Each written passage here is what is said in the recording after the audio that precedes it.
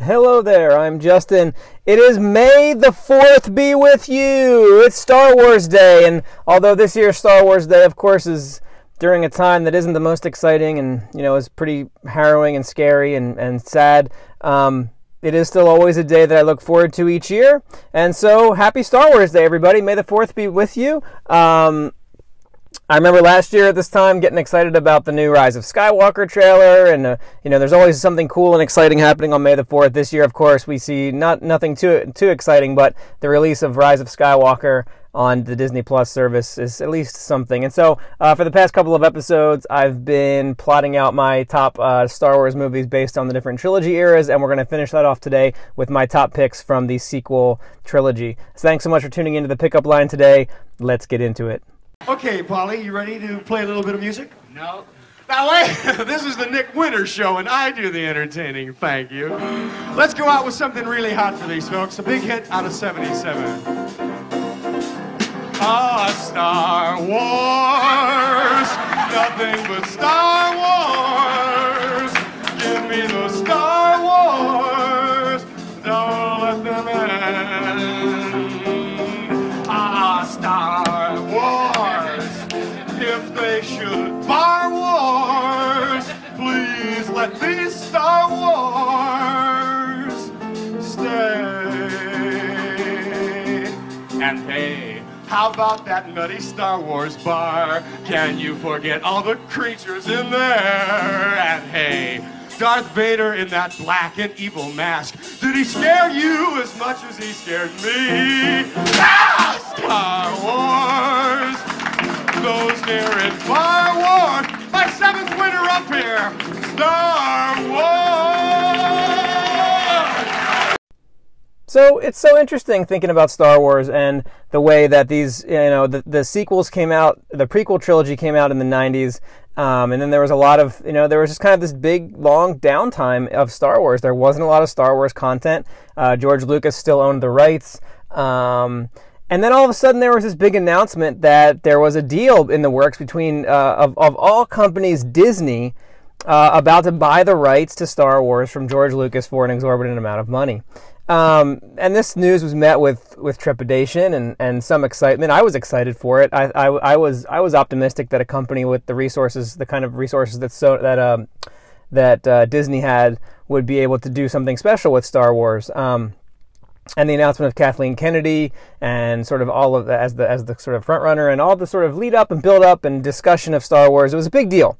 And aside from all the politics and logistics of it all, just the fact that new Star Wars content was coming was really exciting for me, and for a lot of people. I will never forget the first time they dropped the trailer for Star Wars Episode 7, The Force Awakens.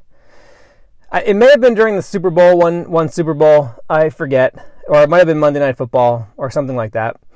But this trailer was amazing. I've always been a J.J. Abrams fan. I loved Lost. I like his films. I like Mission Impossible 3, Alias. I've always been a big fan of J.J. Abrams, and I like his mentality. I like his approach. I like his sort of philosophy of filmmaking. So when they announced that J.J. Abrams would be directing and rebooting Star Wars, I was excited.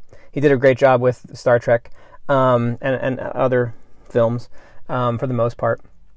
But when this trailer dropped, it blew me away. It absolutely blew me away. The way that this trailer for The Force Awakens was able to rekindle the magic of Star Wars was an impressive thing. It had the mystery. It had the music. It had the visuals. I'll never forget watching that scene of Rey from a distance speeding across the desert on the horizon and the giant crashed Star Destroyer in the background, and just thinking, this is amazing. Like, I cannot wait to return and see what has become of this world after the events of Return of the Jedi. New characters, new mysteries, but still kind of connecting the newness to the nostalgia and to the old characters and continuing that story. This first trailer for Force Awakens was amazing, and that's why I've chosen Force Awakens as my top pick for the sequel trilogy for sure. This is my favorite film of the sequel trilogy by a long shot. I went to see this movie 4 or 5 times in the theaters when it first came out. I was absolutely stunned by it, blown away by how funny it was, by how Star Warsy it was. The new characters, the writing, the pacing of the film, the action, the mysteries of the plot, all of it just worked for me so well. And I know a lot of people criticize this movie because it was very derivative of A New Hope, and it kind of followed the exact same structure, kind of beat for beat of A New Hope. But I've always kind of held the argument that there just wasn't no other way to do that. If you're going to reboot Star Wars and kind of bring it back in for a new era, you had to do it that way. You had to rely on the past to bring the audience back to it. If you had come out and made a movie like Last Jedi or a really starkly different Star Wars film for Force Awakens, I just think that the audience would not have been that into it. It would have been too different, and they would have been like, "Where's my Star Wars?" Right? So I think you kind of had to do it this way. I think for sure.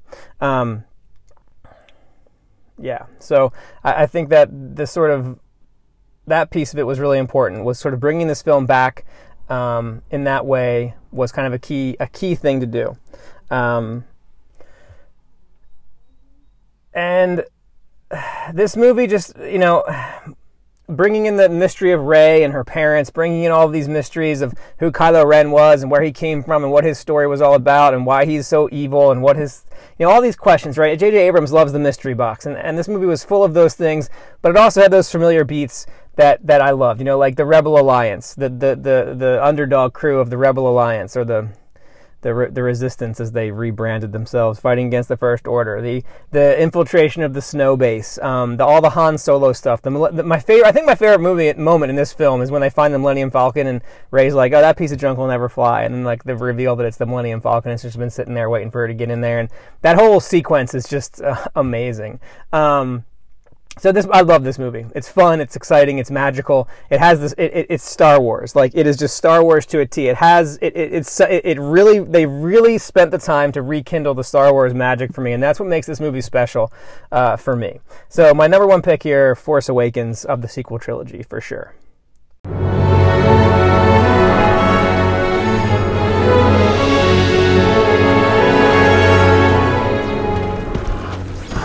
The flooding tunnel's over that ridge. We'll get in that way. What was your job when you were based here? Sanitation. Sanitation? Then how do you know how to disable the shields? I don't. I'm just here to get Rey. People are counting on us. The galaxy is counting on us. Solo, we'll figure it out. We'll use the Force. That's not how the Force works. Next up is perhaps the most interesting and most debated and discussed film of all 9 Star Wars movies, Rian Johnson's The Last Jedi. So much has been said about this movie. You either love it or you hate it. You either feel like it's the most brilliant Star Wars film of all nine movies, or it's the one that destroyed everything you love about the franchise. You either think this movie made some of the most bold and interesting choices that any Star Wars film has ever made, or you think it made some of the dumbest moves ever and is a complete mockery of everything that is Star Wars. For me personally, this one ranks number 2 for sure. It's very close to Force Awakens, but it took me a long time to come to that realization. Like, this movie is, I've really been on the fence about this film for a long, long time, and I go back and forth about it all the time. On the one hand, I love that this movie took some risks. It changed up the whole Star Wars formula in a major way, perhaps to a fault. I like the idea of undermining expectations. Fans of Star Wars go in thinking this is going to happen, and I like that this movie undermined those expectations all the time. I think it took that a little too far. I think there was a little bit too much of that. It literally undermined everything at every turn, at every chance that it could. So I felt like that was a little bit forced and too much of that. Get it? Forced. But overall, I think this movie is very smart and interesting, and especially when you stack it up against the Rise of Skywalker, it feels a little elevated in a way. Of course, there are some moments that are bad, like the whole Canto Bight thing. I couldn't stand that whole scene. The smuggler guy who helps him escape, I didn't like that character very much. And of course, the much maligned and discussed story of Luke Skywalker, and the way that he kind of takes a back seat in this movie, which, you know, I will defend that because Luke has never been that kind of person. I think he was in Return of the Jedi, when we see Luke Skywalker as the big hero Jedi guy. I think that was a challenge for him, and I think he's always been the type to kind of retreat in the same way that Yoda retreats, in the same way that a lot of the Jedi choose exile and meditation and self-reflection as opposed to fighting, as opposed to combat. I think Luke is very much behaving as a Jedi would behave, and you know, just like the way that Yoda exiles himself to Dagobah in the original trilogy, Luke exiles himself to Ahch-To in this movie, you know, sort of the way that the Jedi do that. So, you know, I struggle a little bit with his character. I would have liked to have seen him be a little more heroic, but I think he certainly makes up for it with his heroic arc at the end and the things that he chooses to do to save the Rebel Alliance and to keep the fight going. Beautiful performances in this film, too, by Luke, by Mark Hamill and Carrie Fisher. Of course, Adam Driver really is like probably the coolest character of the whole thing, and he's just great as Kylo Ren. And in this movie, he was a little bit less. I think his best stuff is in Force Awakens and Rise of Skywalker, but in this movie, you know, he's fine. The whole Emperor Snoke thing, Supreme Leader Snoke, was kind of okay. You know, he kind of gets, again, undermining all these expectations, right? J.J. Abrams in Force Awakens set up the whole Snoke villain, and then Snoke is instantly dispatched in this one, which is followed by a really cool fight scene, which I like. The battle at the end is kind of cool. But again, there's some weird plot holes and interesting things. But overall, I think this is an interesting movie. I think it does a lot of interesting things. I think it tried a lot of things that had not been tried before in Star Wars. And so I really have to give it credit for that. There's a lot of beauty in this film. I think Rian Johnson is a good filmmaker. I think he has a very good visual aesthetic, and you can see that play out in this movie, especially, you know, with the scenes on Ahch-To and with Luke, and the when he kind of looks up at the suns, and the scene with what's it called? The Salt Planet Crate, when they're kind of fighting there at the end. So some really good stuff in this movie for sure. But it did not surpass Force Awakens for me. But it's still I think it's a solid movie. And you know, it's one of my. I love the scene with Yoda in this too. Bringing back Yoda was really great. And I love what he says about failure in this movie. So I think there's a lot of cool stuff in this film, and I really like this one. The more I watch it, the more I like it. And you should check this one out for sure. So, Last Jedi, number 2. Skywalker, still looking to the horizon. Here. Ah, the need in front of your nose. I was weak, unwise, lost Ben Solo. You did. Lose Rey. We must not. I can't be what she needs me to be. Heeded my words, not did you? Pass on what you have learned. Strength, mastery, but weakness, folly, failure also. Yes, failure most of all. The greatest teacher, failure is. And so my least favorite, and you know, I don't know. I mean, I've only seen it a couple of times. I think the expectations were just a little bit too high. But The Rise of Skywalker, while it's a fun and exciting film, it just fell short for me in a lot of ways. I think there was a lot of production issues on this movie. I think there was too little kind of direction in terms of where the trilogy was headed. I think that was the problem going in from the very beginning. They only had a plan for the first movie. They never really had an entire trilogy penned out the way that George Lucas kind of had that in the back of his mind for the original movies. And so we sort of see that problem crop up in a major way here. And I think the decision to change directors throughout, I think the decision to go back to J.J. Abrams was probably not great. And so this movie feels very kind of stitched together in a way, piecemealed. There's some great moments, but there was just too much a sense of fans are not happy with Last Jedi, so let's go in and try to fix some of the things that people didn't like that Rian Johnson did in this movie. And, you know, there's some really cool action scenes. There's some good emotional moments. The development, again, I think Kylo Ren steals the show here and becomes sort of the central character who I am the most interested in. I think Rey's story kind of plays out. It kind of peters a bit.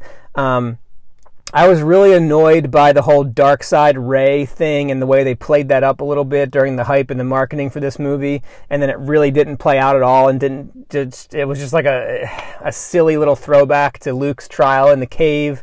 So yeah, I have a lot of issues with this movie. Did I enjoy it? Yes. Was it an overall fun film? Did I get all the feels the first time I saw it? Yes, yes, yes. Are there all these problems with it that if you look a little bit under the surface, you start to see? Yes. Like the whole thing with the Emperor's army and Palpatine and him coming back and he's a clone, all this nonsense. Like that all didn't work for me. The whole end scene didn't work for me. The whole idea that like the Emperor for like 30 years has been plotting this grand return and literally the entire crux of all of it depends on one tiny antenna array on the surface of this planet. Like, come on, you guys can't think of something better than that? Like, I can't stand stuff like that. Like, it just makes no sense. Where did these troopers come from? Where did the people who are on these Star Destroyers come from? Where did their uniforms come from? Like, I know you're supposed to sort of suspend your disbelief a little bit, but like, that kind of stuff just bugs me. Like, I don't know. It just... The world that George Lucas created in the original films felt so much more believable because there was less info, I guess. Like, there was this army, there was a regime that existed, and, you know, it wasn't some magical Force science, Sith science regime that just cropped up out of the earth.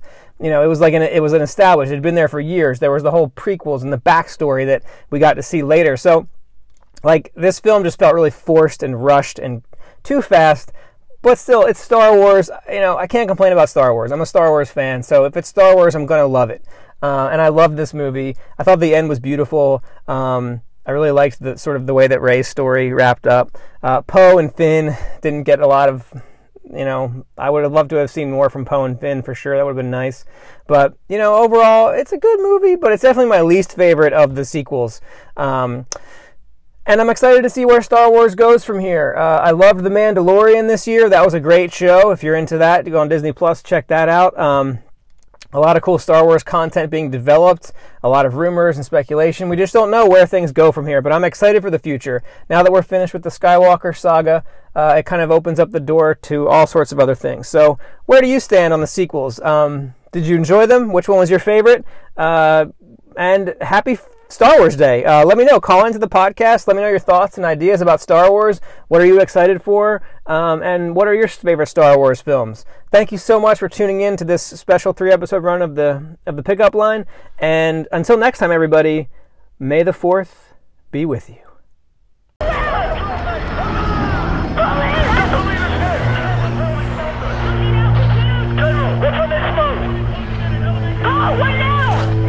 My friends, I'm sorry. I thought we had a shot. There's just too many of them. But there are more of us, Poe. There are more of us.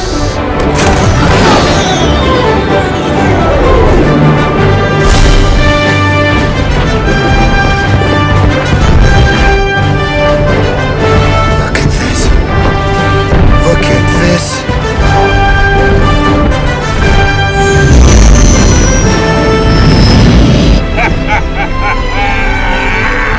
Lando, you did it!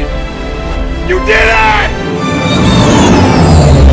Hit those underbelly cannons! Everyone we knock out is a world saved! Nice flying, Lando!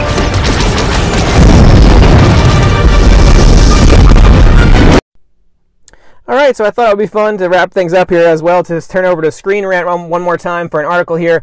10 hidden things from the prequels you didn't notice in the sequel trilogy. So I thought this would be an interesting thing to read. This is by Rory Smith from March 29th, 2020, so this is pretty brand new. The original Star Wars trilogy has inspired many other installments and spin-offs over the years. Most recently, the sequel trilogy was released, and it built heavily off of the original trilogy, particularly in bringing back the old characters. But the Skywalker saga includes the prequel trilogy as well, and the series isn't complete without those films and their stories. So number 10, balance. In the opening scene of The Force Awakens, Lor San Tekka tells Poe Dameron that without the Jedi there can be no form of balance. Balance was first brought up in the prequels and was explored quite a bit in all 3 movies. Anakin Skywalker is believed to be the chosen one who will bring balance to the Force. Balance is mentioned again in the sequel trilogy in a very key scene. We'll get to that scene in a bit. Number 9, Clone Army. After Finn helps Poe escape, Kylo Ren questions the capability of the stormtroopers, much to the chagrin of General Hux. Kylo Ren responds, they're obviously skilled at committing high treason. Perhaps Leader Snoke could consider using a clone army. This refers to the Grand Army of the Republic in the prequels, which was comprised of clone troopers. Cloned from Jango Fett, the troopers were raised and trained to follow the Republic. Of course, they had hidden chips in their heads, which allowed Palpatine to issue Order 66 and have the clones wipe out the Jedi. So they were the first troopers of the Empire. The Empire stormtroopers were all recruits, and the First Order's troopers were taken as children and trained, but Kylo Ren wonders if the oldest method was perhaps the best, and even if he's merely trying to upset Hux in saying so. Number 8, Obi-Wan's voice. When Rey touches the lightsaber in Maz Kanata's castle, she has multiple visions of the past and the future. At the end of the vision, she hears Obi-Wan's voice say, Rey, these are your first steps. The word Rey is an edited archive audio of Alec Guinness as Obi-Wan. The rest is Ewan McGregor. So they actually cut up when Alec Guinness said the word betrayed. They took that little sound of him saying Rey in there and used that in the movie. The Jedi Temple. On the Millennium Falcon, Han Solo tells Rey and Finn that Luke Skywalker went looking for the first Jedi Temple. Jedi Temples were first mentioned in the prequels, with the one on Coruscant featuring heavily throughout the trilogy. The TV shows, novels, and comics have shown multiple other Jedi Temples, but this is a clear case of the movies alluding to the existence of other temples. The Sith. While Sith appeared in the original trilogy, they weren't named as such until the prequels, but the sequels name-drop them quite a bit. Maz Kanata mentions them as a form of evil she's seen over the years, and then Kylo Ren mentions them to Rey aboard Snoke's ship. The Rise of Skywalker uses the term most often. Palpatine describes himself as being all of the Sith, and the artifact the group is after in the movie is the Sith Wayfinder. The laser sword. When Rey is on Ahch-To and tries to convince Luke to come back in The Last Jedi, he responds by saying, "You think what? I'm going to walk out with a laser sword and face down the whole First Order?" Of course, later in the movie, this is exactly what he does. Besides George Lucas often calling lightsabers laser swords, Anakin specifically calls it that after he sees Qui-Gon's lightsaber on his belt. This is the first time since The Phantom Menace that a movie uses that term. The rise of Darth Sidious. Palpatine has had many names throughout the saga. Senator, Chancellor, and Emperor are among them, but his Sith name was Darth Sidious, which is only mentioned in the prequels, that is, until The Last Jedi. Luke tells Rey about the failures of the Jedi, saying at the height of their power they allowed Darth Sidious to rise, create the Empire, and wipe them out. Talking about him in this context, Sidious does seem the most accurate name for Luke to use, and it is specifically a name that comes from the prequels. Mustafar. At the beginning of The Rise of Skywalker, we see Kylo Ren looking for a Sith Wayfinder on Mustafar. This Wayfinder was located in the ruins of Darth Vader's castle. Mustafar featured in Revenge of the Sith as the dueling grounds for Obi-Wan and Anakin, with Anakin suffering the injuries that caused him to need the suit to survive. This was not the first time we saw Mustafar in the movie since Revenge of the Sith, as Orson Krennic visits Vader in his castle in Rogue One. They should have developed that idea more. They should have been a more identifying factor, in my opinion, that was Mustafar, and that we were seeing the ruins of Darth Vader's castle. That would have been a much better thing to do at the beginning of that movie. Pathway to many abilities. When we see Palpatine at the beginning of The Rise of Skywalker, it's the first time chronologically since he was tossed down a shaft by Vader. But it isn't that moment he references first. Instead, Palpatine says a word-for-word quote from Revenge of the Sith. The dark side of the Force is a pathway to many abilities some consider to be unnatural. Palpatine originally used these words to continue to turn Anakin. When he used them again, they were said to Anakin's grandson, Ben Solo. And the last thing here, the voices of the Jedi. When Rey hears the voices of past Jedi, it's truly an all-star collection of them. She first hears Ewan McGregor's Obi-Wan saying, "These are your final steps," playing off the line he says to her in Maz Kanata's castle. Hayden Christensen's Anakin says, "Bring back the balance, Rey, as I did." Anakin's line does more than mention balance again. It confirms he was the chosen one who brought balance to the Force. Also featured from the prequels are Samuel L. Jackson as Mace Windu and Liam Neeson as Qui-Gon Jinn. Other prequel Jedi who appear are Luminara Unduli, Ayla Secura, and Adi Gallia, with the Clone Wars voice actors Olivia Adobo, Jennifer Hale, and Angelique Perrin voicing the actors again, respectively. So, some little cool pieces of information there connecting the sequels to the prequels. All in all, Star Wars is awesome. Happy May the 4th. Enjoy your Star Wars. Go watch some Star Wars movies today. And thank you so much for tuning in to this episode of The Pickup Line. I'll see you next time. May the Force be with you. always.